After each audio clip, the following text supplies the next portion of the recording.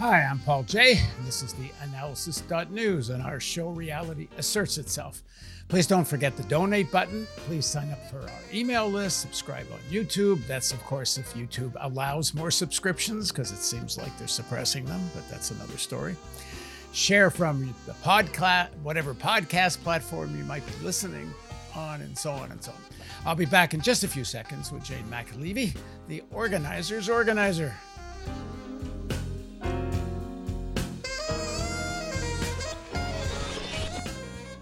So this is the final. I think I said this before, that this is the final. This probably is the final, at least for now, segment of my series of interviews with Jane McAlevey. And we're going to talk about the power of the strike. Jane is the author of several books, including No Shortcuts and Raising Expectations and Raising Hell. And if you haven't watched the other segments, you really should go back and start at part one, which is Jane's biographical story. And then we get kind of more into the organizing issues. As you may know, if you have watched the others, Jane organizes and teaches organizing to organizers, sometimes as many as 10,000 at a time. Thanks for joining us again, Jane. Always a pleasure to be able to sit down and talk to you for a little while. So if I understand correctly, the strike is very powerful, and maybe at the very least, there's three different ways to talk about it. One would be something you teased at the end of the last segment, that in gaining recognition, strike is a legal and perhaps very good way to force recognition. Second is strike as a weapon in terms of the bargaining over specific contracts and the fight with employers. But also there's the role of the strike in the larger political societal. For example, closing down the harbors over a political issue. But so start wherever you want to start, but maybe start where you left off on the role it could play in organizing. Yeah, I was going to say, I hope you remind me about what that point was, but you just did, which is perfect. So you meant, I'm like, it's like a million miles, from the last conversation each time. And that happens almost every day right now. It's so crazy out there. So yeah, the three ways that you just raised the strike, and I think they're actually in a good order. So we should take them one at a time. The first is what we call a recognition demand backed up by a supermajority strike. So again, this is U.S. labor law. But there's a lot of talk, as we know, for a long time, that it's really hard to organize in the United States. It's a million excuses, in my opinion, by a lot of people who should just be doing organizing and aren't.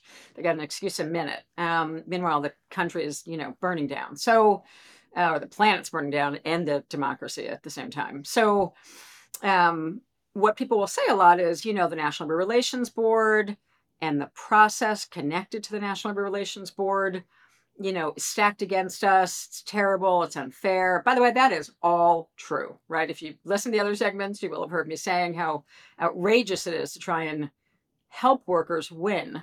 A simple demand to form a union in the United States is like you'd think you were, trying to rip off the biggest bank in Wall Street or something, which is basically what they think, right? That is what organized workers represent to Wall Street. It's gone after the piggy bank. So I guess it makes sense.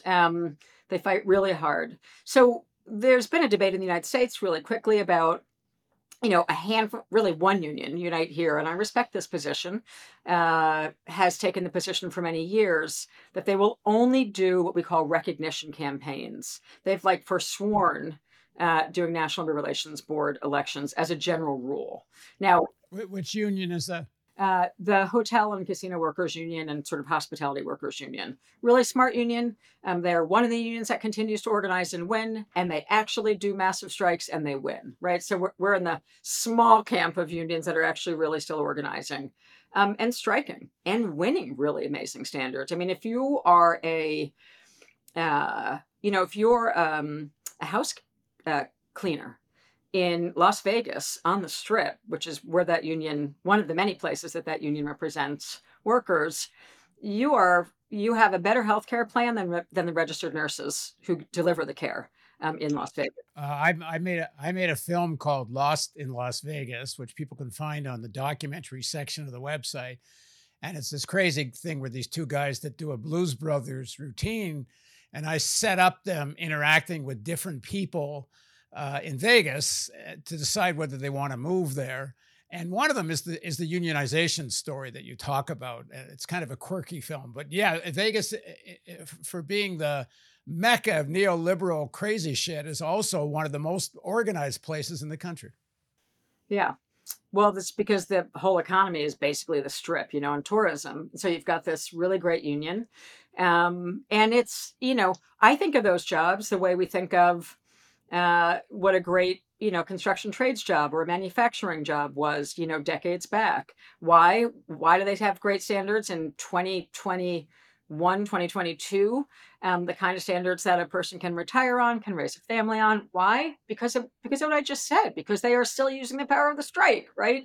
I mean, my book, No Shortcuts, basically analyzes like those of us still doing supermajority strikes have the capacity to keep winning the kind of quality of life that we think of associated with an older generation of kind of manufacturing jobs.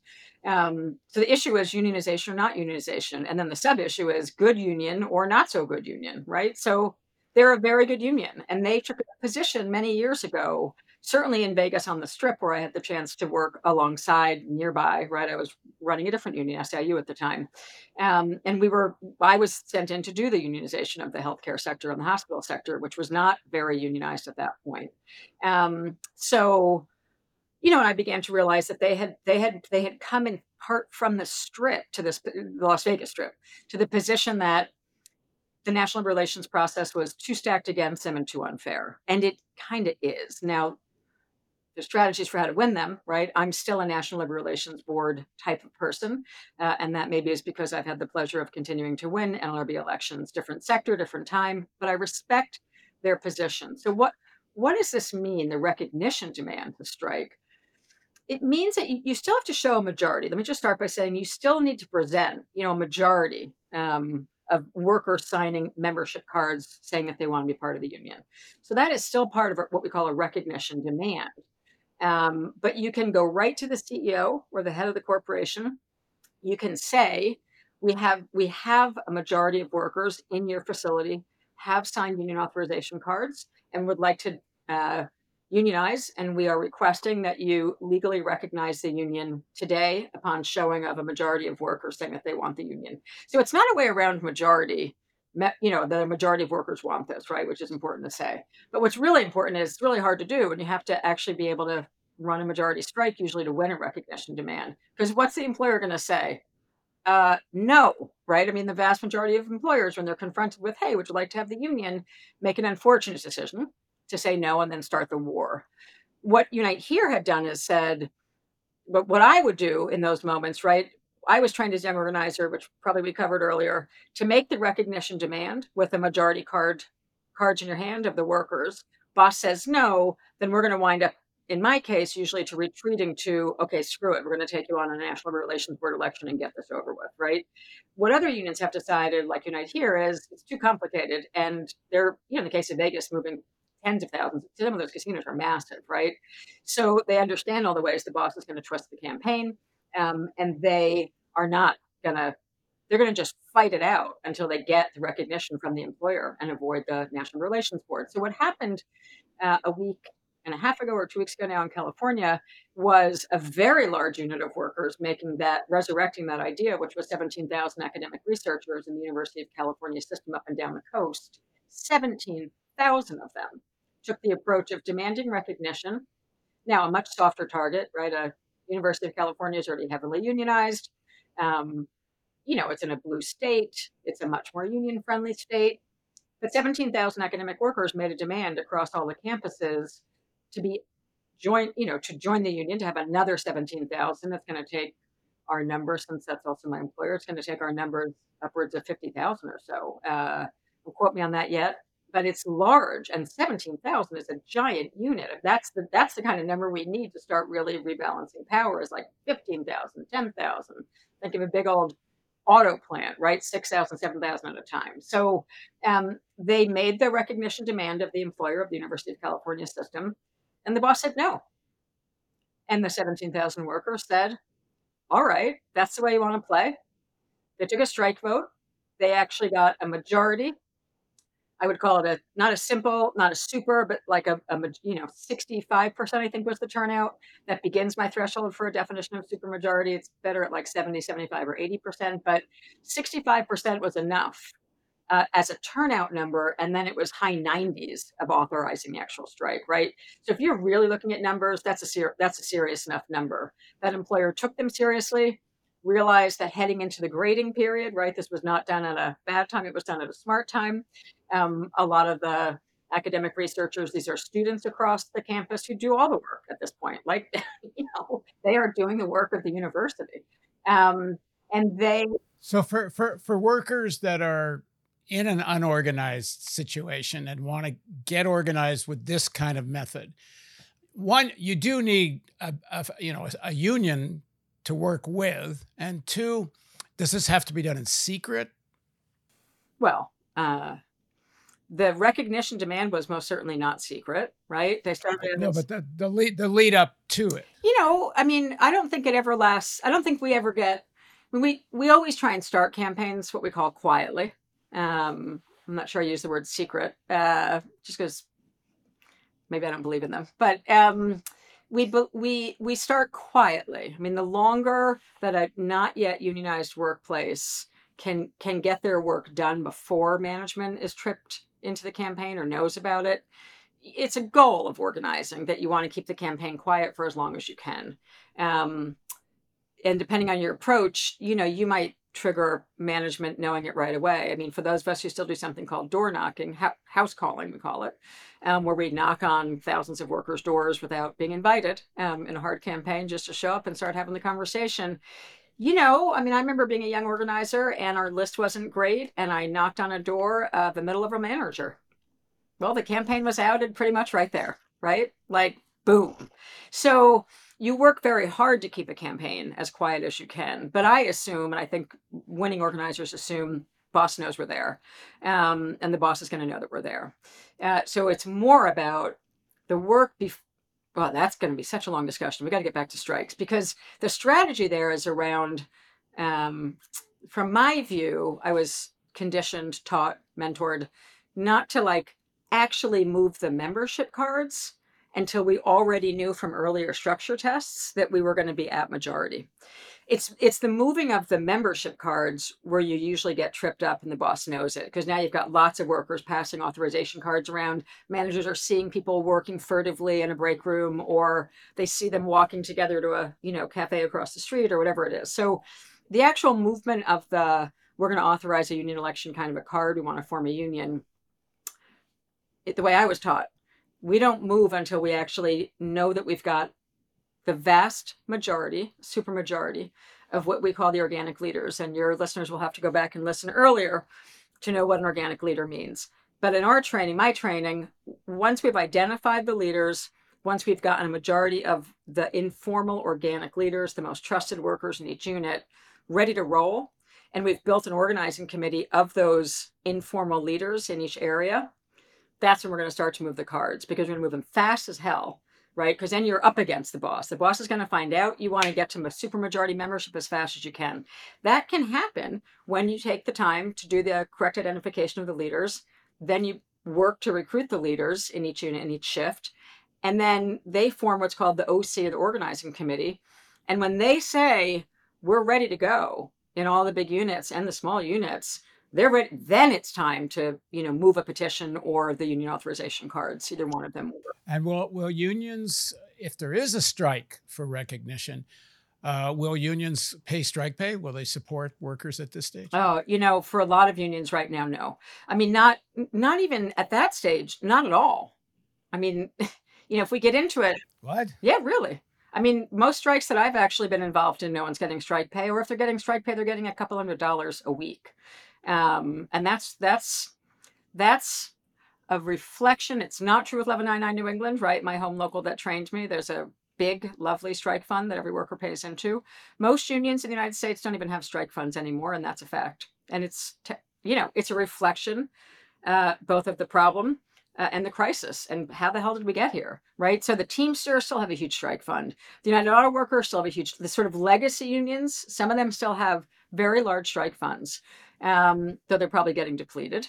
But a whole lot of unions, including some of the very biggest unions in the United States of America, don't even, and maybe never even had one. SEIU got rid of their strike fund. SEIU got rid of. That's crazy. That's crazy. To tell you're essentially telling the employers you'll never strike, Yeah. or you'll never win one.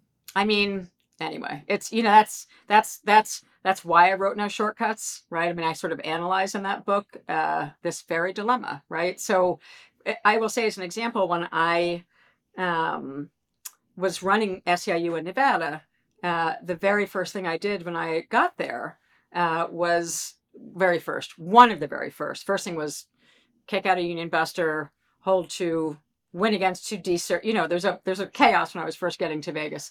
But once we had won a couple of really very big campaigns using all the methods that we've been describing in this interview and that we teach in the online courses, probably within 7 or 8 months of being there, I don't remember it now exactly, I went to the executive board and said, so there's never been a strike fund here. It's been mostly a public sector union, so they didn't think that they needed a strike fund. We were organizing every hospital in the private sector, which we would go on to have the highest union density in the United States of America at the end of that campaign. And I said, well, the private sector workers have the right to strike. They're going to need a strike fund. Why don't we call it a strike and defense fund? And then the money coming from both sectors can be used not just for a strike. If you're in the public sector, it can be used to pick up people on buses and go to a huge action, right, to go after a county commissioner or something like that. So, and then we took it to a full membership vote. And in the act of taking a member-wide referendum on whether or not to increase the sort of per capita tax and how much money should go to the strike fund, it was I love doing those kind of votes because it's really about what kind of union do you want to have. That decision to move that referendum in the union was like, for me, opening up what's one of the most meaningful and powerful and beautiful conversations you can have, which is looking at workers and say, what kind of union do you want to build? The one you built has never had a strike. Is it time for us to think about striking and the preparations for that? Heck yes. By the time we took the first strikes in Nevada, by the way, we hardly had the strike fund at all. We'd only been collecting it. Excuse me. We'd only been collecting it for a very brief period of time. But what happened was, because we had started it, because the rank and file members actually agreed to form and join the 1199 National Strike Fund. So at SEIU, the strike fund that exists is still controlled by the 1199 locals. It was part of the merger agreement. So there exists a small set of unions inside of this big national union who have and control the old inherited strike fund from the old Union 1199 pre-merger. So we made a decision, which was an affront to the national union, I would learn later, sorry.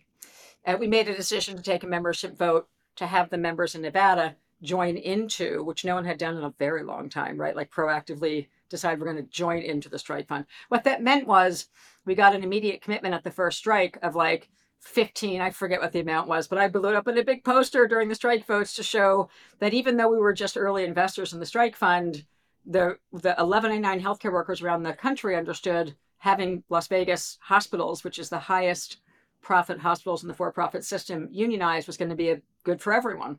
So they were ready to give us a grant essentially from the strike fund, right? So anyway, many unions don't have them, and we only paid out, I think it was $225 a week. And you had to picket for that, right? We had a rule. You got to picket to get your strike pay. You can't just strike doesn't mean you just go home and take a break. Strike means you're on the picket line at your shift. You have to picket your shift, your normal shift if you're striking. Right. Okay. So let's go to, you've told us in a previous segment, the story of the Vegas organizing and the strike I believe we went into. Yeah. To talk about what it takes to organize a winning strike in a large plant or hospital. Talk about another strike that you were involved with. Well, I mean, the first strike I was involved in was in New England, and it was the largest nursing home strike in the history of the United States of America. That was sort of where I learned. That was where I learned and cut my teeth and began to understand the new world I had entered in my early 30s. I think it was 78 nursing homes across 2 states at the time. Multi-state coordinated campaign. where we did have a strike fund, and paid out strike funds to those workers. And that was I mean, there were many strikes. The winning element to a strike, the winning element. One, do you have the organic leaders identified and building their union? Like, that's always going to be number one.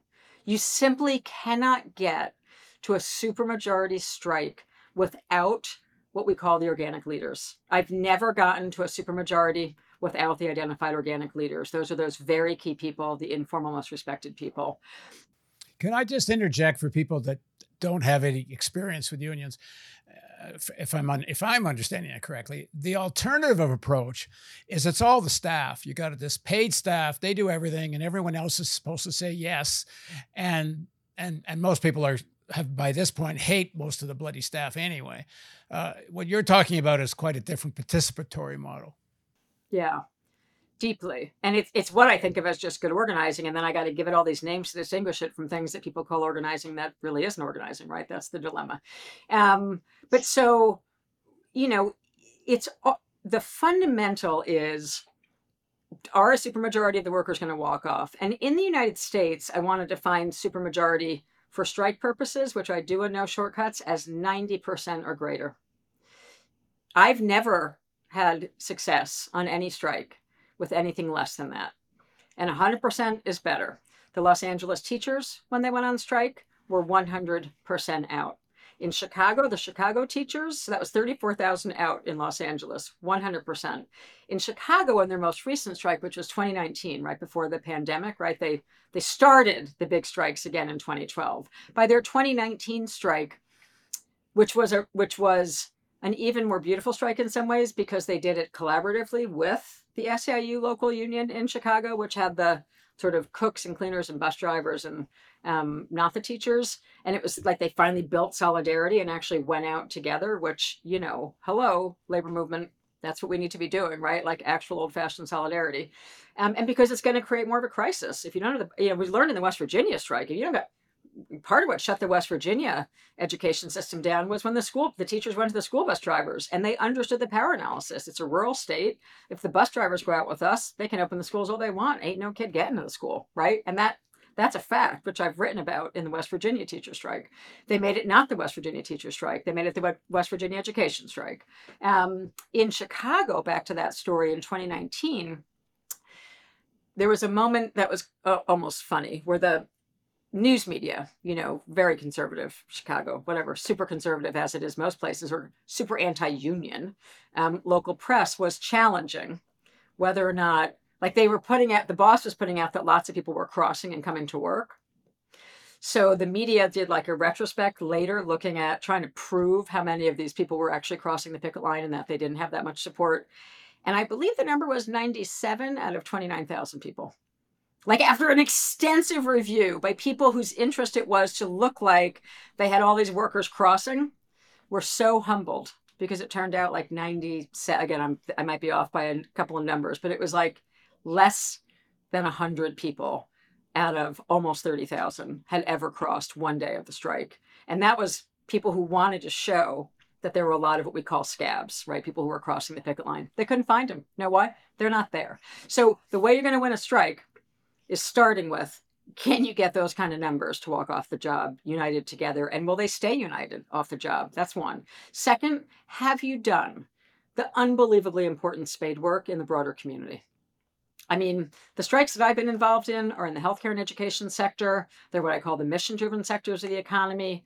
Educators, as we know, who are under the gun right now by the right wing. I mean, educators and healthcare workers share that they're in a very different relationship to the people who are using their services than an auto worker. I'm not saying that an auto worker has less connections to their community, but it's a very different relationship to the production, right? Or the output. Like I always say for healthcare workers and educators, where parents walk in, the families walking in, it's like, we don't all just walk in and be like, hey, that's my car you're making. I don't like the way that looks. In fact, I think that you missed a spot on the bottom of the car. Could you go back in and do that? Wait, let me show you a different way to do it. Like that's literally what mission-driven workers are up against. The production process is the community. So you damn well better have done very serious and real and deep and meaningful. And that's what we were talking about in the last show. That's the whole worker organizing, right? What is your approach to the broader community? Is it through staff calling up ministers last minute, begging for support?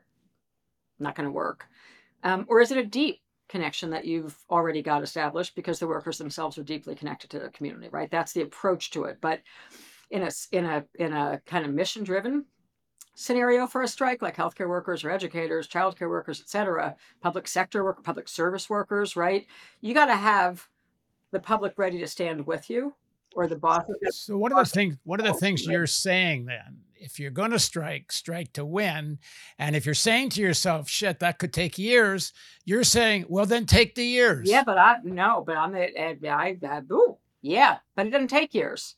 This is the thing about good organizing. It doesn't take years. And this is something that I have to speak to all the time when I'm doing sort of trainings and public talks. I mean, every campaign that I've had the pleasure of winning, the longest duration anywhere that I spent was Vegas 4 years at the end, but the first year was kind of getting ready. The last year was sort of trying to get, Obama across the finish line, the early 08, 07 years before we realized, audacity and hope and where those things went out the window. But anyway, back in 2007, when the choices were like always as they are, not great, he certainly seemed like the best choice. So a lot of the last year there was Nevada had just become a swing state. It was the early caucus state. A lot of last year was consumed with that election because all eyes were on South Carolina and Nevada because they had never been considered early caucus states before, right? They got bumped up to bring in Black people in South Carolina and Latinos in Nevada, big political process in the U.S. where they realized, Iowa and New Hampshire go first, like the whitest, smallest states in America. Anyway, so that 2007, that last year there, was consumed with how do we actually turn Nevada blue. It had been voting for Republicans for 20 years. So good organizing does not take forever. Good organizing can happen a hell of a lot more quickly. The campaign in Philadelphia that we've talked about, at most 2 years from start to finish to organize 7 hospitals across the 5th largest city in the country. Like when you have a method, now I'm not saying it's not ubiquitous, right? I mean, I've lost some campaigns along the way, but not a lot, to be honest, like really not a lot. And not a lot for a reason, which is we're dogged in the methods and the methods work. And that's, if you're up against a military junta and someone starts gunning you down with a machine gun, okay, that's a different discussion. But if you're talking about Canada, the United States, a whole bunch of countries all over the world, but let's just stick with United States, these methods have proven over and over and over to work. They're hard. You have to trust the workers. Let me just say it again. You have to trust the workers, the ordinary intelligence of workers. And then you have to have a method. It is not go grab any card. It is you start with that incredible discipline of we've got to first identify who are the most respected worker leaders. Many of them won't want a union at first. So step 2 is can we actually, help them come to see that actually forming a union is going to be terrific, no matter what they've read in the mainstream media or heard on Fox News or wherever they've heard it. That's the education process with the organic leaders. And if you've got a majority of wards, units, depending what you call them, shifts, right? Because we're looking at all of that. If you get to the point where you've got a supermajority of the real identified leaders, trusted leaders, whether they're in a unionized shop or a not yet unionized shop, whether you're building towards a recognition and unionization campaign or building towards a strike in a long time shop, if you've got a supermajority of the key leaders, the organic leaders, and they're completely on board and helping make decisions and run the campaign, the chances that you're going to win, and you do what we call structure tests that show you, we're only at 52 support today. Let's do another one. Now we've picked up 6 percentage more points of thousands of workers in the unit. We're doing endless structure tests, what we call structure tests. And how you do those? How do you find this out? How do you what? How do you do a structure test? Did we cover that? Didn't we talk about structure tests in an early segment? We must have. I don't think we actually got into how you do one. Or these are more than focus groups. God, focus groups, my enemy. I'm sorry, we did talk about it. Okay, I'm going to give a note. A strike is remind us. Okay. A strike is a structure test. It's just better not be your first one, right? That's the point. You do a lot of what we call structure tests, which are not public. Basically you do them until until you've got 90% or more unity and participation in the structure test. So a structure test, an early structure test, in either definitely in a non-union context where you're trying to unionize, let's say the workers call and say, which is a common issue in every Amazon plant in America, it's too damn hot in here in the summer. Let's say that's the big complaint. Like workers are passing out in a hot factory because there's no AC and no fans, because they don't give a crap. Bezos couldn't care less if they dropped dead. Obviously, they just killed him in a tornado and didn't let him go home when there was a giant tornado coming right at their factory. So, so let's say that what we're hearing from workers when we're talking to them early on in the campaign is it's really hot in the summer, workers are passing out. Well, a smart approach is, hey, let's put together a petition that says we demand air conditioners and fans. And we're going to pass that petition. Doesn't cost a penny. We're going to go photocopy it at a Kinko's or fill in the blank copy shop down the road. We're going to write space for their name, their signature, their phone number if we're smart because we want their cell phone, and we're going to put out a maximum 3 to 4 sentences. Oh my God, the more leftish someone is, the worse they are. They're incapable of writing a short petition. Incapable. So note to leftists. You do not put every fact in your petition. You put 2 or 3 sentences. For all good people. These are 2 or 3 sentences long. Come to our trainings, you'll see them. Read my books, you'll see them. Maximum a couple of sentences. And it would say, hey, workers passed out last summer. Summer is approaching. We demand right now that there's going to be, good circulating air. And you start to move that petition. And who do you hand it to? You hand it to the people that you think are the organic leaders, the informal leaders. And it's your first test of, are they actually the right people in their unit and their shift? And you know the answer to that because they come back with what? A majority of signatures from the workers in their area. And they're a leader if they come back with a majority of workers and they get that done in a few days, right? You're like, okay, check. We've got the right leader in that unit.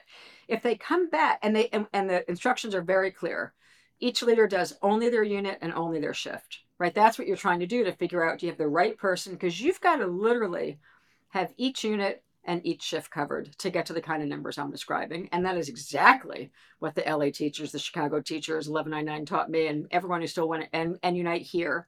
Every one of the unions who's still winning and striking, winning organized campaigns and striking, are doing structure tests. All right, let's go to the bigger picture conversation now. So I said at the end of the last segment that, unionization may be way down in the private sector. I think in the U.S., what is it? Barely 6% in the private sector, maybe 10 or something, a little bit 11 more. 11 and change when you add them all up. Yeah. Yeah. But it's very strategic where a lot of these unionized workers are. They're, in ports, most of the airlines, telecommunications, truck drivers. I mean, it's extremely strategic and powerful, 6% in the private sector and certainly critical areas of the public sector. So, when people look at, Jesus, even when you elect some progressives to Congress, they just get totally swamped, the power of money and, in terms of the elections. So not in any way minimizing the importance to have to fight on that front. As now I'm quoting someone named Jane McAlevey, because there's real power in the power of the strike. So talk about what that means in terms of society, but also how do you get to a situation where the power of the strike can be used in a more political way? Yeah. Great. So urgent, this topic. First, let me start at a sort of illustration of it, going back to one state at a time, and then I'm going to come to how we should have been all this year striking the bejesus out of every single worker that we could to put the kind of pressure on so that what they call Build Back Better, or any passing labor law reform, voting rights reform in the United States so that Black and brown people can vote again. I mean, every major issue in this country, the United States, required more power than was put into trying to win legislation in 2021. There was very little won. Now you're going to hear a whole narrative thing, oh, how much we won, I don't give a rat's ass.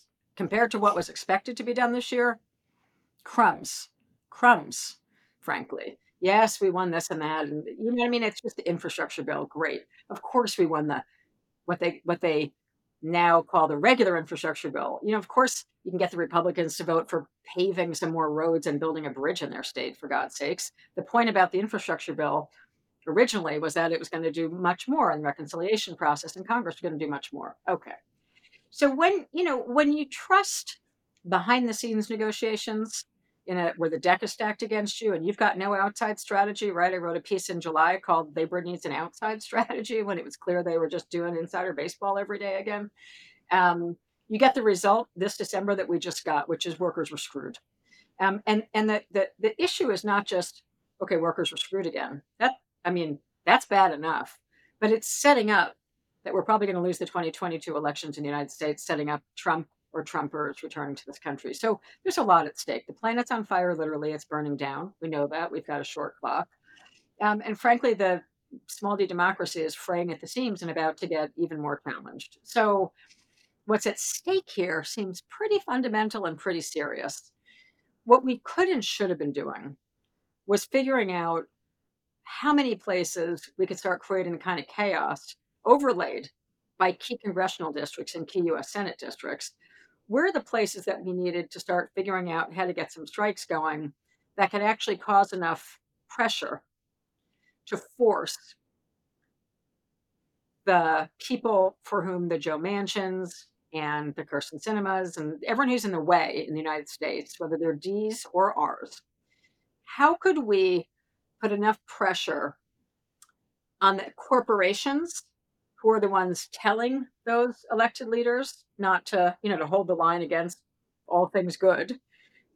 Can I give you an example? Yeah. If you go to the Port of Baltimore, piles and piles, enormous mountains of coal for export. If the workers said, okay, Joe Manchin, your coal ain't going nowhere until you are supporting such and such. Is that what you're talking about? Well, yeah, but we're so far from that. That wasn't exactly what I was talking about. Yeah, that'd be great. That's a vision on the East Coast port. Sorry, that union's not doing that. So, I'm grounded in realism. Your example is actually real, but that one would be a particular challenge, just given who that union has been for a long time. The point is, and that's what people will do. Oh, well, they'll never do that. The point is they will. Look at the John Deere workers. We just watched 10,000 workers defy their national union, go on strike in a supermajority strike, stay on strike for a greater set of demands than their own national union was willing to get for them. 2 times in a row, 10,000 workers said no to that bad agreement. Get back in there and do better. That's what we need to see happening all across the country to force some of the national unions to start taking action that only the rank and file is going to force them to take. But going back to your example, I want to give 2. So in theory, your example is perfect. That's exactly right. That was just a hard one because I know the reality of that possibility. But there are plenty of possibilities, is the point. And I've got it'll be probably too late and not relevant airing wise, but I've got a piece coming out in a matter of days in The Nation where I sort of lay this case out. What's it going to look like to create the kind of crisis that is going to force the hand of Congress? Because obviously Biden asking nicely and the Progressive Caucus being patient and asking nicely isn't going to do it. So what I understand from past fights is, how are we going to get enough pressure on the political elite and the employer class, the corporations that are holding back the Joe Manchins, the Cinemas, the whatever, right? They're taking their orders from corporations right now. So how are we going to put the pressure on corporations so that they're going to say uncle, and they're going to call not the Progressive Caucus, not Joe Biden. He needs to hear from the coal industry and the larger fossil fuel industry. That's who's going to tell him, time to change your vote. The heat is too great. So your example is absolutely correct illustratively, right? If the coal can't go out and it's not moving, they're going to be in crisis and call. But there are a lot of examples of creating the kind of chaos, the pharmaceutical industry in Sinema's case, the fossil fuel industry. You have to start to do a power analysis to look at where do those interests come together. Let's say, as you just said, in Baltimore is not in the state of West Virginia last I looked, right? So how can we get influence on a Manchin from a different state where workers have strategic power?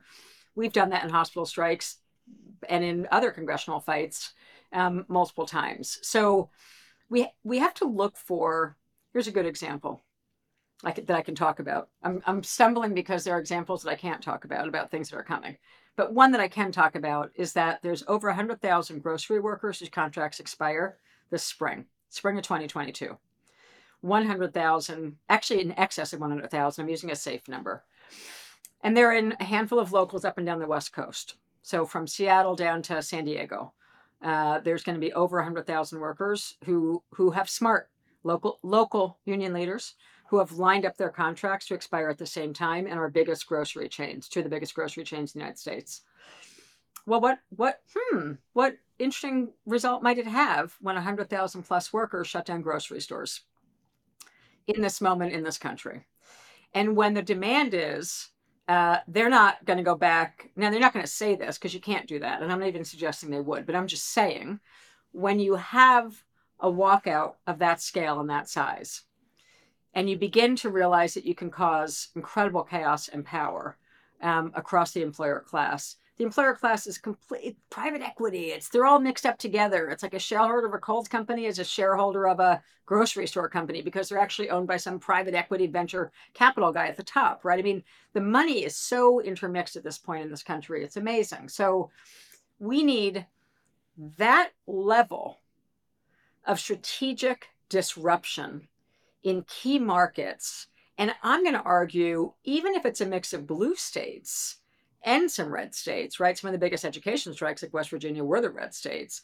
But if we can begin to just shut down sectors of the economy and create the kind of chaos, I mean, frankly, even in theory, shutting down all the schools can create a hell of a lot of crisis. We've learned it the hard way with the pandemic.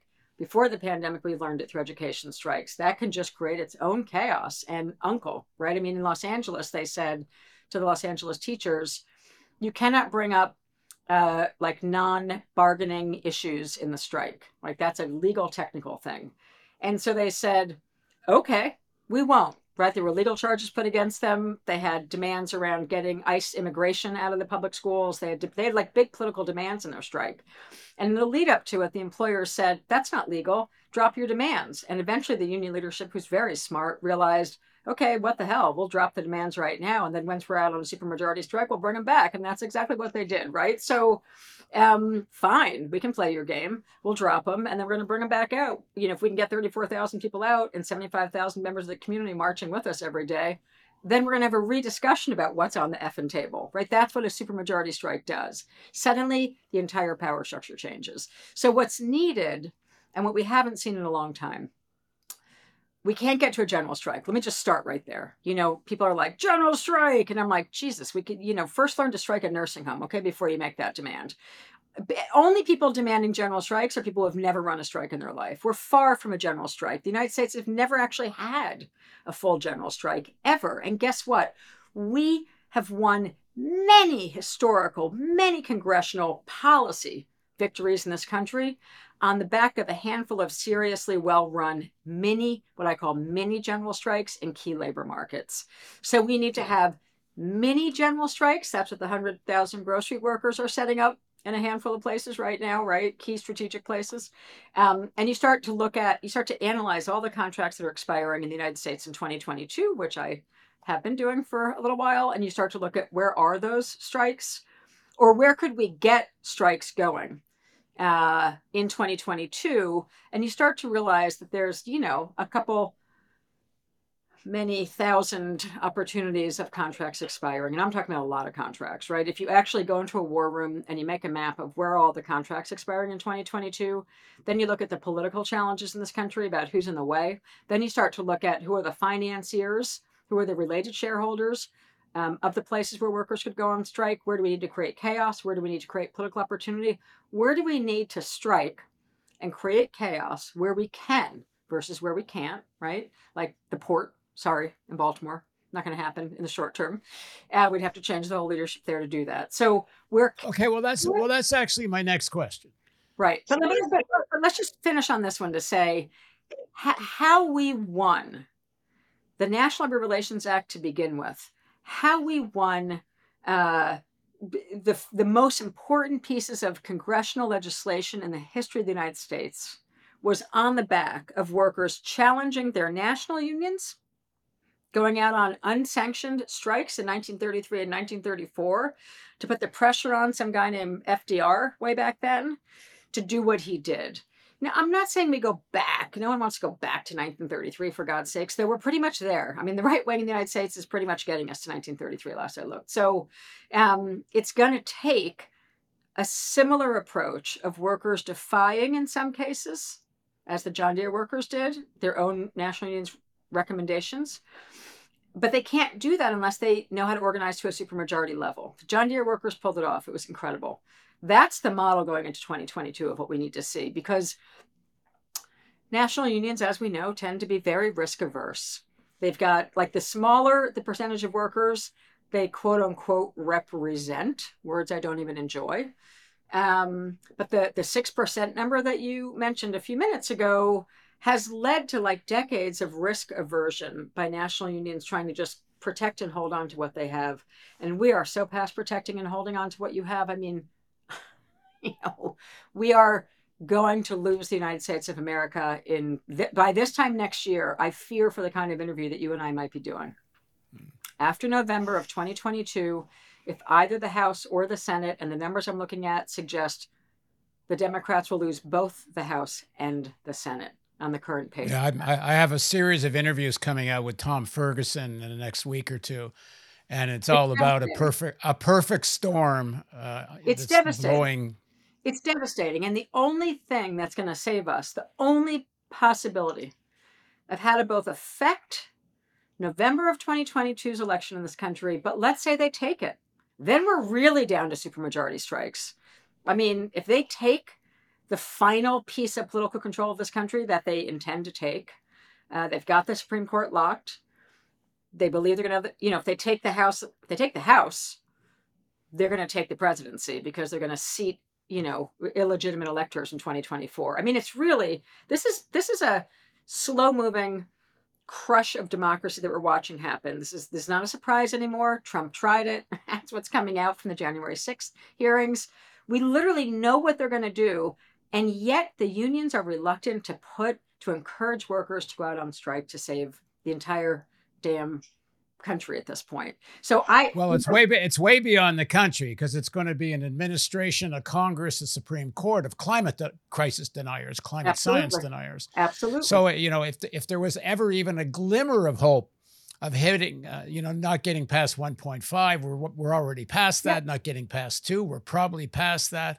Yep. But to have an administration where you can't even talk about climate science. That's right. And we're in that direction. Okay, we're getting near the end. So let me just to pick up something you said. So one of the things that's obstructing this process is clearly in too many unions, but not all, but too many. There is leadership that is so tied to the corporate Democrats, that is so strike, fight, real struggle aversive for workers in those unions. Is it the same issue? Like, the methodology works, get organized to take over your union. Yes. Simple answer. In our last few minutes. Yes. And I wrote a book called No Shortcuts for a reason. There isn't a way around it. The John Deere workers just showed us the way. They literally just showed us the way. Well, how did that work? If they rejected a contract recommended by the union leadership, then who was doing all this organizing? There's a legacy, right? That's a legacy. There's a legacy union there. The workers were angry in an auto plant, which is really different than a grocery store. I just want to paint how difficult organizing can be. When you're working, they were I call them a legacy shop, in the sense that it's like a real, old fashioned. It feels to me, like an old, well organized shop with real shop stewards, with deep relationships. Those workers have been in those plants together for generations. In the interviews with them, you would hear them say things like, well, we got a bigger raise offer in the second contract, but what we're fighting for is to end the 2-tier system, because I work in the plant that my father worked in or that my mother worked in, and who's going to come after me in this plant is going to be my kid, right? So these are those kind of facilities. That's really different than a grocery store where, Jesus, you're going to go work there for a few months and you're going to realize it's crap pay and a pandemic and I'm going to get sick here. You're just going to quit. You know what I mean? So there's a very big difference in a long established shop and their ability to rank and file. They've got the relationships. They know their shop stewards. Like, they had it on lockdown. The workers did amazing organizing. That was worker-led organizing, but in an existing shop with real relationships that were durable for multiple decades in some cases, right? And they got together on their own and said, what do we think about this recommended agreement the first time? And a bunch of pissed off workers organized their coworkers and said, show up to the ratification meeting. Let's ask, the people who negotiated this agreement what the heck they were doing when we told them what our big demand was, which was ending two-tier. And then they summarily voted down the agreement. And they called up the next one at the next local and the next one at the next local. And they did old-fashioned organizing. This is my point about trusting workers. They're actually really smart. That's much harder to do when you don't yet have an organized shop, right? That's challenging. But I think, look at the John Deere workers as an incredible example. And by the way, Chicago teachers. We go right down the line. The LA teachers. Every union that we've been talking about in this show are unions where a group of rank and file workers in the last decade got really pissed off about their conditions and challenged their union leadership and took it over, won elections, right? Either rejected a contract, as in the case of Deere, or in the case of Los Angeles and Chicago, just took on the power structure. And they had to do what first? Organizing and structure tests. To even know, in Chicago, I outline this in depth in my book, No Shortcuts. It's like 35 rich pages of like, bunch of progressive activists don't like what's going on. Their schools are being closed on them. Conditions are horrible. They're all community activists. The mayor announces they're going to, Rahm Emanuel announces he's going to close a bunch of schools, black schools, of course. And all these progressive teachers are like, oh my God. They go to a bunch of community meetings to say, you guys got to help us. How can we help you stop the closing of the schools? I tell this whole story in the book. And literally the community leaders are like, Jesus, take your goddamn union over. Fix it. Where's the union in this fight over the Chicago schools? And all of a sudden the progressives were like, oh, it would be helpful if our union was opposing the closing of public schools. You know what I mean? And so bingo. But what did they not do? This is my parting shot before I have to run. What did they not do? They did not just throw a bunch of names on a slate and say, hey, let's just run and see if we win. They did not do that. They did serious organizing. They began by doing things like the petitions I'm describing. They set up structure tests to understand if and when they decided to challenge their very large union's leadership for office, they were going to have a fair shot of winning. That's what I call organizing, and the rank and file did it. Now, by the way, a bunch of smart people. They took classes, they read books, right? This is fine, but that's just like the John Deere workers. So for all the workers who say, oh, we could never change our union, I'm sorry, there's too many examples of workers who have. Takes a lot of work, takes a lot of energy, but the planet's burning down, the democracy is ending, and it's time to fight like hell with a strategy and a method. All right. So if you want to learn the strategy and the method, Jane has invited everybody watching these interviews, get 20 people together, and you can join the next session of classes or one of the ones in the future. Not just get 20, you got to commit to all the classes, but yes. No, you got 20 people together. Commit to all the classes. And it doesn't matter if I have it correctly. You could be in a workplace unionized or not. You could be at a school, a high school, a university. You can be in the community. You can be in a church. If you want to get organizing and get organized, you can join Jane's course. How do they do it? Really? I got 20 people together. How do I let you know that? The easiest place for them to go as a reference is to my website, but they can also, just because my name is attached to this video, and there they will find how you sign up for the courses. We've just announced the next one, which starts on the 10th of May. So they've got time to go build the right team. Don't just grab 20 people, by the way. Think really hard. You know what I mean? Like literally sit down with a couple of people, make a plan.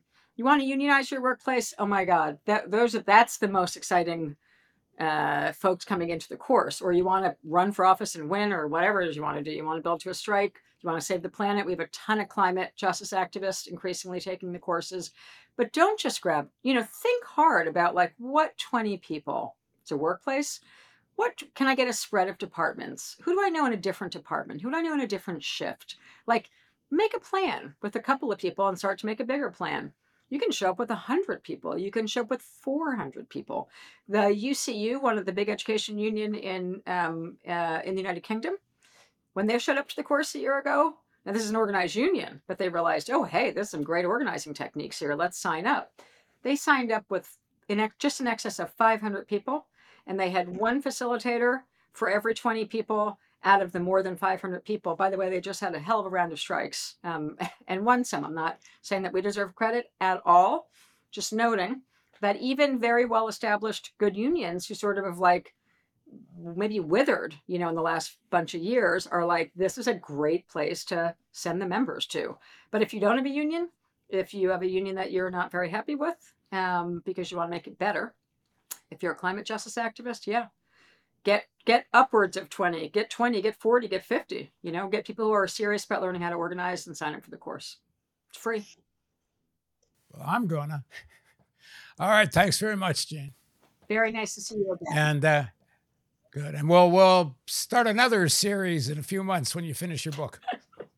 Thank you, Paul. All right. And thank you for joining us on the analysis.news, and subscribe and share and all of that. Thanks again for joining us.